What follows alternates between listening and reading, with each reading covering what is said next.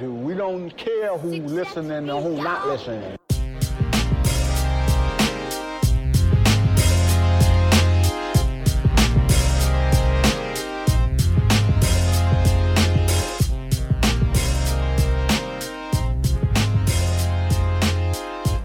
What you got planned in 2018? How about a little Pacer Pod? Hello and welcome to another episode of the Pacers Pod, a playoff edition episode. The only episode I was able to get out in the playoffs because unfortunately our season is now over. The Pacers were officially swept today by the Boston Celtics, losing the series 4-0. In this episode, I'm going to talk about the series, talk about some of the good things, talk about a lot of the bad things. What did you guys think? What's your takeaways after the playoffs? I previewed the playoffs last Saturday, and then 1 week later, it's gone. So just like that. It's kind of hard to believe, but at the same time, you know, all four of those games, I think that the best team ended up winning. And so, you know, at the end of the day, the Pacers just weren't able to come up with the big shots that they needed to put away the Celtics and win a game or two. So, yep, it's a sweep. The national media, everybody thought that this was going to be handled pretty easily by the Celtics, and that was the case, especially when you look at it just at the fact that the Pacers weren't able to win a game. But if you look in the details, and specifically a couple games, there was some things that, you know, that we can hang our hat on. I think as Pacers fans, there's things that we can be proud of. It's not like our team went in there and just laid an egg and gave the series to Boston.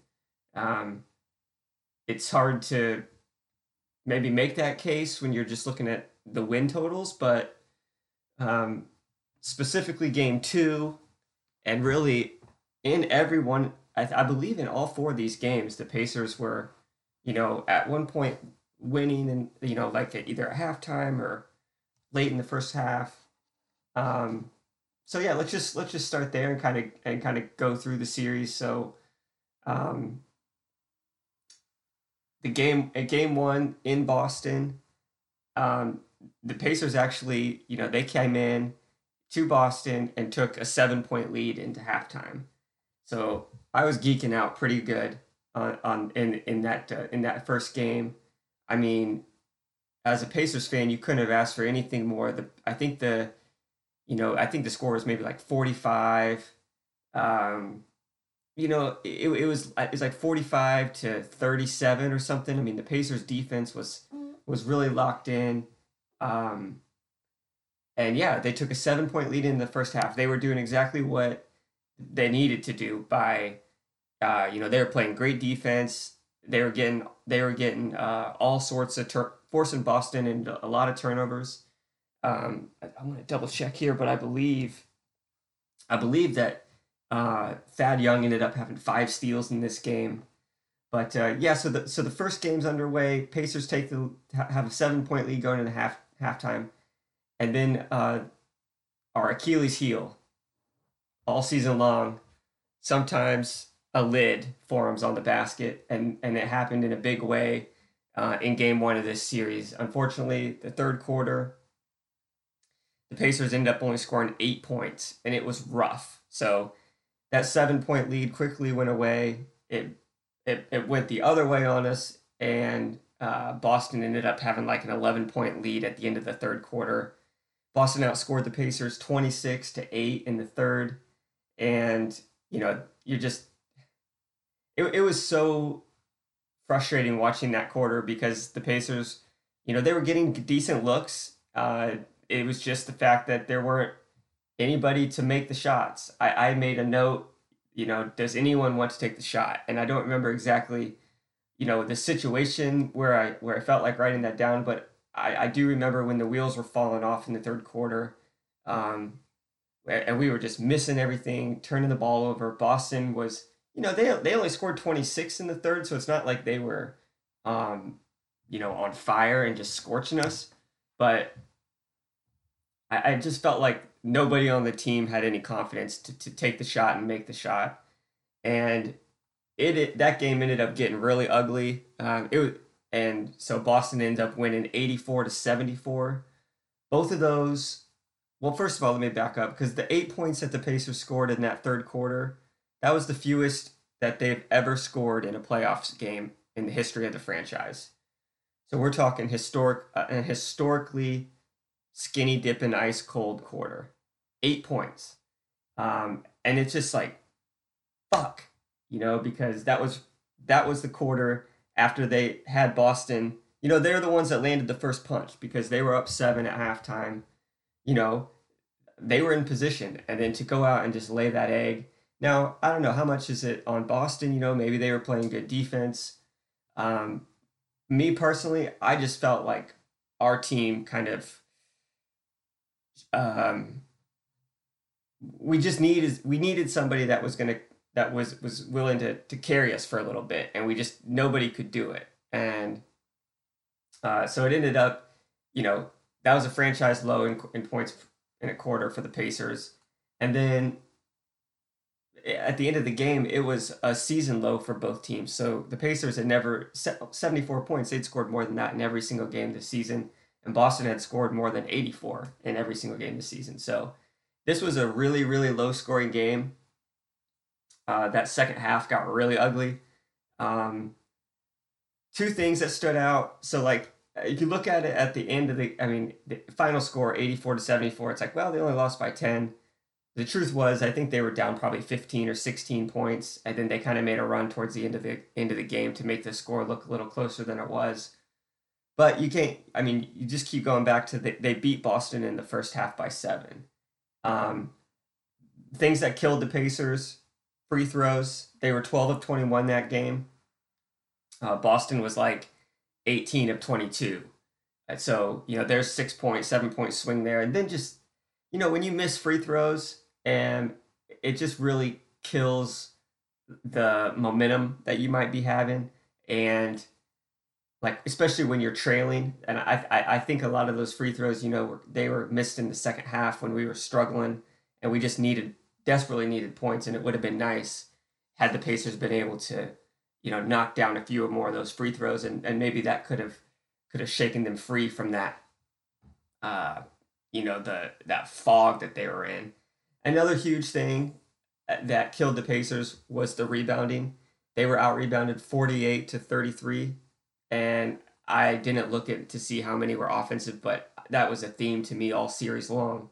Was the fact that the Pacers did not do a good enough job securing the defensive rebounds, therefore giving Boston second and third opportunities, and a team that's already got you beat in talent, and you give them more shots, it's just not going to be good for you probably. So game one was it was a frustrating loss, but there were some things that we saw in game one that gave me hope for the rest of the series. I did not think the series was over by any means.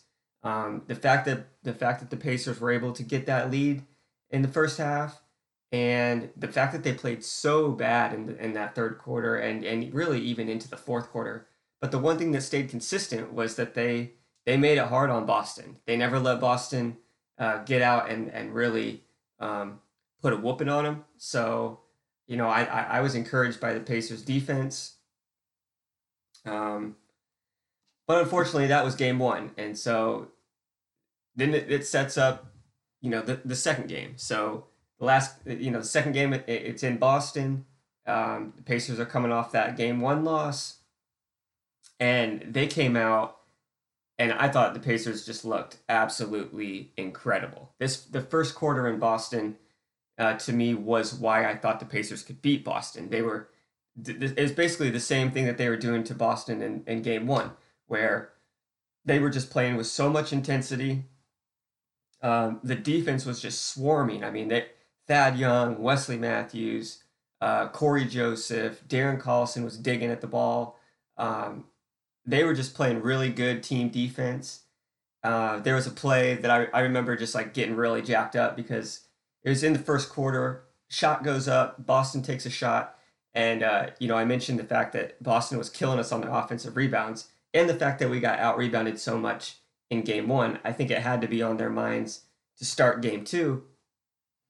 And so Boston, this is, I'm talking a couple minutes into the first quarter. Boston maybe shoots a 3-pointer, and you see Thad Young just like the way he boxes out Aaron Baines. Aaron Baines is the starting center for Boston, who I think he started every game, but really didn't play many minutes and wasn't that much of a factor. But he's a big guy, and Thad Young went right after him. I mean, just like almost like a just two arms up right into the chest of Baines, basically saying like, I don't even care where that ball lands. You're not going to get it though. And to me, I just saw that and I was thinking, man, it kind of epitomized what that team was doing in the first quarter against Boston. They ended up, scoring 33 points. So first quarter closes, Pacers are up 33-29. And we're feeling good, we've got Boston on the ropes again. Um, Second quarter, Boston ends up swinging it on us, but we go into half only down 2 points. And now this sets up the third quarter. Pacers come out of the third quarter looking great. They outscore Boston 29-16, take an 11-point lead going into the fourth. And then, so it's like, this is just amazing, right? Because here we are. We played Boston really tough in game one. It was a tough loss. And now here we are in game two. We might be able to beat them here. We got an 11-point lead going into the fourth quarter. We just dominated them in the third. Our defense is still playing really solid. I mean, at that point, going into the fourth quarter, Boston only had 68 points. So, we're keeping them well under 100. And then the wheels just fall off again for the Pacers.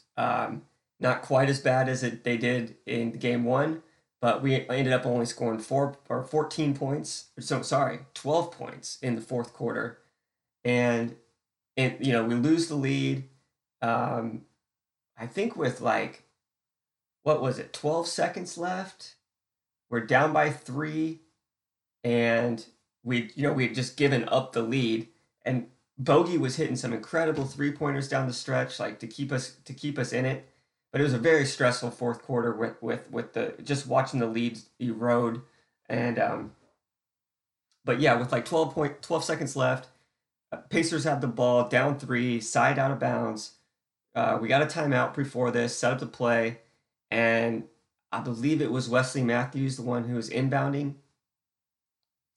He throws like a cross court pass to where he thought Bogdanovich was going to be.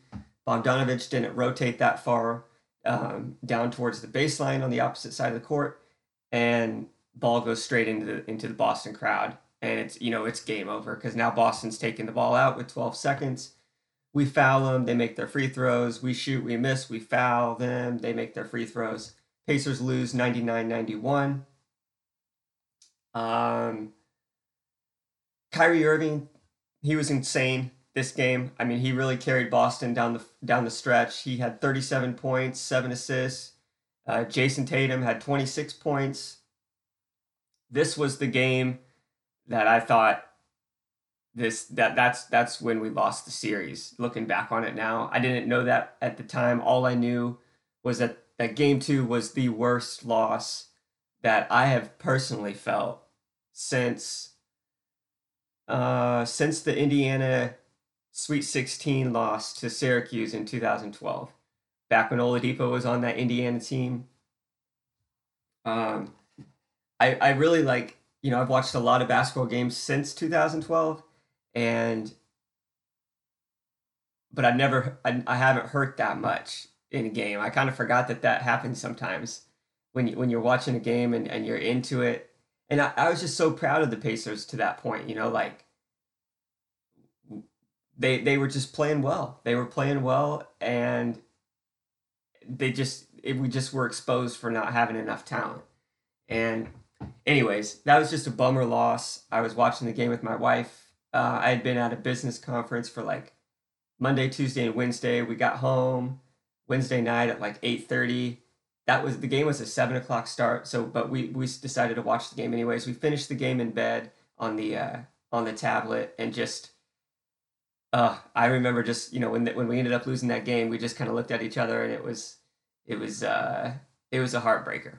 That was that kind of that kind of felt like the season. Now looking back after we know what happens in game 3 and 4, um, it kind of came down to that game 2, and it was like we had that huge letdown in game 1 in the third quarter, and then it was followed up by an even bigger letdown in game 2 in the fourth quarter. Um, and so Boston did what they were supposed to do. They held on to home court. The Pacers, you know, that's something that I guess that's what I'm proud of them for making both of those games interesting. And they took a shot at beating Boston, but Boston got us in both of those. So game 3 at home, this is it. Really, this was the chance for the Pacers. Boston comes out and they score 41 points in the first quarter. They hit everything. I think at one point they were 8 of 10 from the 3-point line. That was in the first quarter, and it was just the Pacers were never really. I mean, we withstood that hit, but you know it just wasn't enough. The Pacers just didn't have enough in the tank to beat Boston. Um, and we also had another really bad quarter again. So for the third game in a row, we scored 12. So we scored 12 points in the third quarter. Ended up losing 104-96. And then game 4, which was just played today at 1 o'clock in Indianapolis, Celtics ended up winning by what was the final score of that Celtics Pacers game 4? 110-106. And that one was over with really last 4 minutes of the game. It was just that the Pacers were nailing their threes at the very end. Like Tyreek hit a couple and Darren Collison hit a couple. But I think the most important game and the most important moment was it goes back to game 2, and that loss there, I think sealed the deal for the Pacers. I don't think they had enough. Well, they obviously it sucks that we got swept, but that just it is what it is. They competed in all 4 games, um, and I guess that's all you can ask for. They never gave up, and it sucks. We didn't have Oladipo. I mean, what would this series have looked like if we had him? I got to think that he might be the type of player. And you can't change the past, obviously, but like if Oladipo um, had not got injured and was that player, if we had that guy that could score 20 points and give you 5 or 6 rebounds, 5 or 6 assists, a couple steals, and then also be the leader of your team, be the guy that hits those threes down the end, the game winners, the guy that's got both fingers pointing at the court, like making the big shots. And we just didn't have our leader, and we needed him bad. And it was definitely, you could see it in this series against Boston. I think all those drought quarters could have maybe been avoided if we had Oladipo, but we didn't. So now we just gotta hope that he gets back to where he was earlier this year, and that we haven't seen the best of Oladipo. And he was actually there at game 4 today, on the sideline. Uh, I didn't really have anything to add to it. I was kind of looking for some inspiration from him, or like I don't know what he said, or if he maybe decided to just kind of you know uh, be on the side. I did see that they interviewed Doug McDermott maybe it was after the game, and he was saying he thought maybe Oladipo would sing the national anthem, or surprise him or something, but he basically just kind of kept to himself, and which is fine. I'm just neutral on Oladipo and where he's at right now with his recovery. I don't know. I, he didn't do anything to wow me. Like to me, he didn't make it seem like but maybe he's doing it all private too. So, um, but yeah. So takeaways from the series. I mean, what would it have looked like if we had our best player, um, Bogdanovich? You know, by default he was our best offensive player now without Oladipo, and he was fine. Like he averaged 18 points over the each game. He came up really clutch in game 2, I thought, hitting those big threes down the stretch. But we had the miscommunicate. He was part of the miscommunication on the game 2 folly where we didn't even get the shot to take a chance to tie it. Bogey, I didn't think he was great, but I thought he was good, and that's basically all I got to say about Bogey. Turner and Sabonis, I'm going to lump them together because I kind of thought that both of them left me wanting more after the series. Like I saw some things that were really good. Turner had a couple highlight dunks. He had that, I think it was actually today, where he did a pump fake at the 3-point line, got Horford up, put the ball on the floor, and then just like go gadget arm dunked a one-hander over like Jaylen Brown or something. And Turner had some really good defensive plays. I think it was in game 2 he had 3 or 4 blocks at the rim, like with Kyrie and Jaylen Brown taking it to the hoop. Turner was playing that role of rim protector really well. He's shown flashes of it. Let me rephrase that. He's shown flashes of being that elite rim protector. But his scoring was off. Like and also like same thing with Sabonis. To me, Sabonis, Boston had a great plan for him. They made him go right. They wouldn't let him do that little lefty hook, and it really the defensive schemes that Boston put on Sabonis really stifled him. I'll break it down. Basically, if you look at Turner and Sabonis, look at the first 2 games of the series. They were really, really bad. And it just so happened that those were the 2 games, that the Pacers were, well, I shouldn't say that. The Pacers they were in it in all 4 of those games. Like there was a time, it was never a wall-to-wall or wire-to-wire blowout win for Boston. But in the first 2 games of the series, Turner averaged 6.5 points and 5.5 rebounds. And Sabonis was even worse. He only averaged 4 points and 7 rebounds in those first 2 games. In game 2, Sabonis ended up only having 1 point. He only took 1 shot from the field.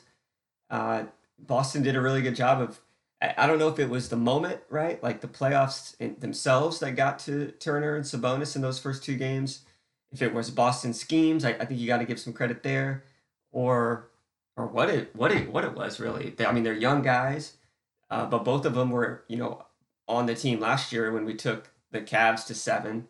Well, let me just finish. So that was the first 2 games. It got a little better for them in the second 2 games.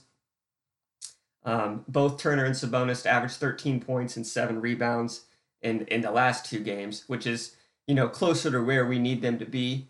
Still not great. Like I would have liked to see I'm looking for one of those 2 to ascend into that number 2 role on this team, especially since we don't know exactly what Oladipo is going to be. But I'm assuming that Oladipo comes back next year and it continues to be the number 1 player on this team.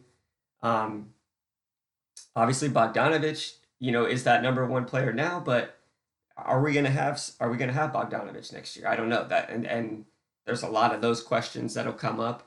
Yeah, I'm not gonna try to address in this podcast. This is just specifically recapping, that Pacers Celtics series. But yeah, so with Turner and Sabonis, I just was underwhelmed. I just wanted more. I just wanted them to be a little bit more into the game. I thought that they deferred some, or maybe it's not even that they deferred. It was just the fact that like Bogey was getting his shots, Thad was taking his shots, Collison was taking his shots, and then Tyreek came in and was taking his shots, and Turner and Sabonis really just kind of, which is it's basically who they are. That's the last 2 games of this series is about where they are normally. But I would have just rather seen them, look better in the playoffs, and instead I'm left with more questions. You know, like I don't know if those two guys are um, like how good are they really? Because that's ultimately where you get judged in this league is how you perform in the playoffs. And for this year, getting swept like that by Boston, it's a little bit of a stain on Miles Turner and on Domas Sabonis for the way that they played and the fact that they weren't good enough to get the Pacers a win. And I thought the other guys played good enough. I think we needed Turner and we needed Sabonis to elevate their games rather than um, look to kind of be carried by the rest of the team. Because I mean, Thad Young, I mean Bogdanovich too. Bogdanovich had a really good. I mean, you can't really ask for more from Bogey. I mean, he shot the ball decent. I mean, in comparison to the everybody shot the ball poorly in this series. But Bogey was solid. Thad was great. Thad had 11 steals and 3 blocks in in the first 3 games of this series. I mean, he was super active. He was leading the team, I thought, kind of emotionally. Um, the problem is that, Thad's not a shot maker, and that's just never been his forte. When he gets looks from three, he gets, decent looks from around the basket, and he's just a guy that's going to miss some of those. And um, that's we're kind of I thought we were asking a little too much at Thad Young. In an ideal world, Thad doesn't have to worry about taking 12, 13, 14 shots. He's taking 7 and he's just getting, 8 or 9 points, 7 or 8 rebounds, 4 or 5 assists, 2 steals, a block and a half. That's the kind of game that the glue guy. That's what Thad is he's the glue guy. He's not supposed to be your number one scorer. Um, and I thought in this series, it seemed like he was in the position where he had to take some of those shots, and he just missed them. Um, Tyreek Evans, he was a little bit of a bright spot, um, but it was kind of unfortunate that it's like even when Tyreek was scoring, I just didn't feel great about it because I don't know, it just doesn't ever seem sustainable. But we did get that scoring boost from Tyreek. That was the reason we brought him in. It was for the playoffs. It was to have a scoring punch off the bench. And you got to give Tyreek some credit. I mean, that's what he did. He came off the bench in all 4 games, but he averaged 15 points. Um, I think he had a better series than Turner or Sabonis did. If I had to rank the guys, I'd say like Thad was probably number one in my opinion. Tyreek, he had a great series for what he brings to the table, what his role is. Bogdanovich had a good series. And then I'd say like, Corey Joseph and Darren Collison were both fine. And then I'd put in Turner and Sabonis as below average. And then unfortunately, we didn't get any sort of spark from Aaron Holiday or from Doug McDermott. Both of those guys got a little bit of run. I like the fact that Nate McMillan put them out there to see if they're going to knock down a couple threes. I don't have their numbers in front of me, but I know Holiday scored at least one basket. I'm not sure about McDermott, and I just know that they did not make much of an impact either Aaron Holiday or Doug McDermott. And it's kind of like, yeah, what do you expect? I mean, you can't expect them to do that, and I'll give you that. But at the same time, I mean, when we're looking at this team and both of these guys are going to be on the team next year, and it just would have been so much better if we could have got a little bit of a spark from both of those guys, really, but at least from one of them, something that shows like, oh, the like Holiday is going to be a guy that can cause some problems in the playoffs, or McDermott's going to be a guy that can come in and we can trust him to bang down a couple open threes. Um, and unfortunately, we just didn't get that in this series. And really, when you look at our team and you look at what we're going to be bringing back next year, for sure we're going to have Holiday and McDermott. For sure we're going to have Turner and Sabonis, and all 4 of those guys underperformed in the playoffs.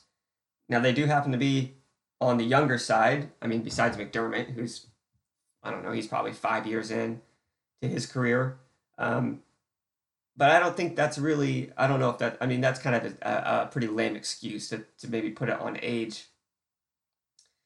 So really, the guys that were able to bring us positivity in this series are the ones that we have to decide on what we're going to do with next year.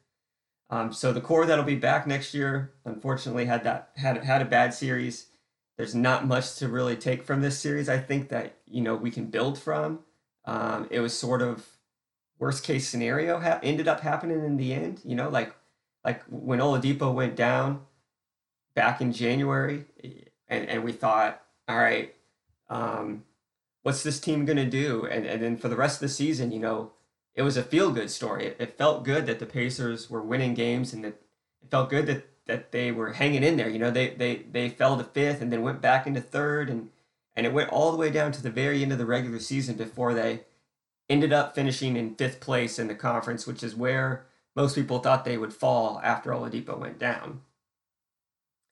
But there was still some encouragement because they still play well as a team. They were still winning games, and I thought there was hope in the playoffs. But ultimately, when it's all said and done, it was just 4 games, and they lost all 4 of them. And now we go into the end of the season, and you know, uh, I think I don't know where what we take from this season as positives. I mean, I guess a lot depends on what we do with the free agents. I mean, if we do re-sign Bogdanovich, you take that as a positive. It's, hey, you know, Bogey had a breakout season, and he's going to be a number 2 type scorer for us. Um, you know that's something or on the flip side of that, it's like, well, shit, when Oladipo went out, then all of a sudden Bogey got more looks, and now some team's going to offer him $25 million for 4 years, or something. I mean, something like that, and we end up losing him. I don't know. I mean, that could backfire. But overall, it was just it was kind of a frustrating series, but it was also expected. Unfortunately, the head ended up winning out, and I don't know. That was it. That was the last Pacers game, and it was a fun season for sure to watch. I like a lot of the guys on the team. It was definitely the most intense I've followed a season of basketball, and I enjoyed it. And I'm looking forward to uncovering, or not uncovering, but investigating. What are the options that the Pacers have going into the off season here. Um, I do have a couple pieces of news to before I wrap this up. We've got actually, so first thing, imagine a high school basketball game, and I remember I played a little bit of high school basketball, and the best player I ever saw play, and I went to a very small school, so this was a small sample size. But the fellow's name was Sebastian Green. He was 6'7". Um, he had a D1 scholarship to play at like some school out east. I want to say it was Fordham. But watching this guy go against my team and the neighboring teams, that my senior, or my junior year, or whatever year I was, he was the best player I saw live. Watching him play, it was insane because he just dominated. Um, he was dunking on people, just physically could do everything he wanted. He was the fastest player. He was the best ball handler, the best shooter. I mean, just everything, and he just dominated the games. Well, can you imagine having an even better player, like let's say D'Angelo Russell, point guard for the New Jersey Nets. They're in a playoff series with the 76ers.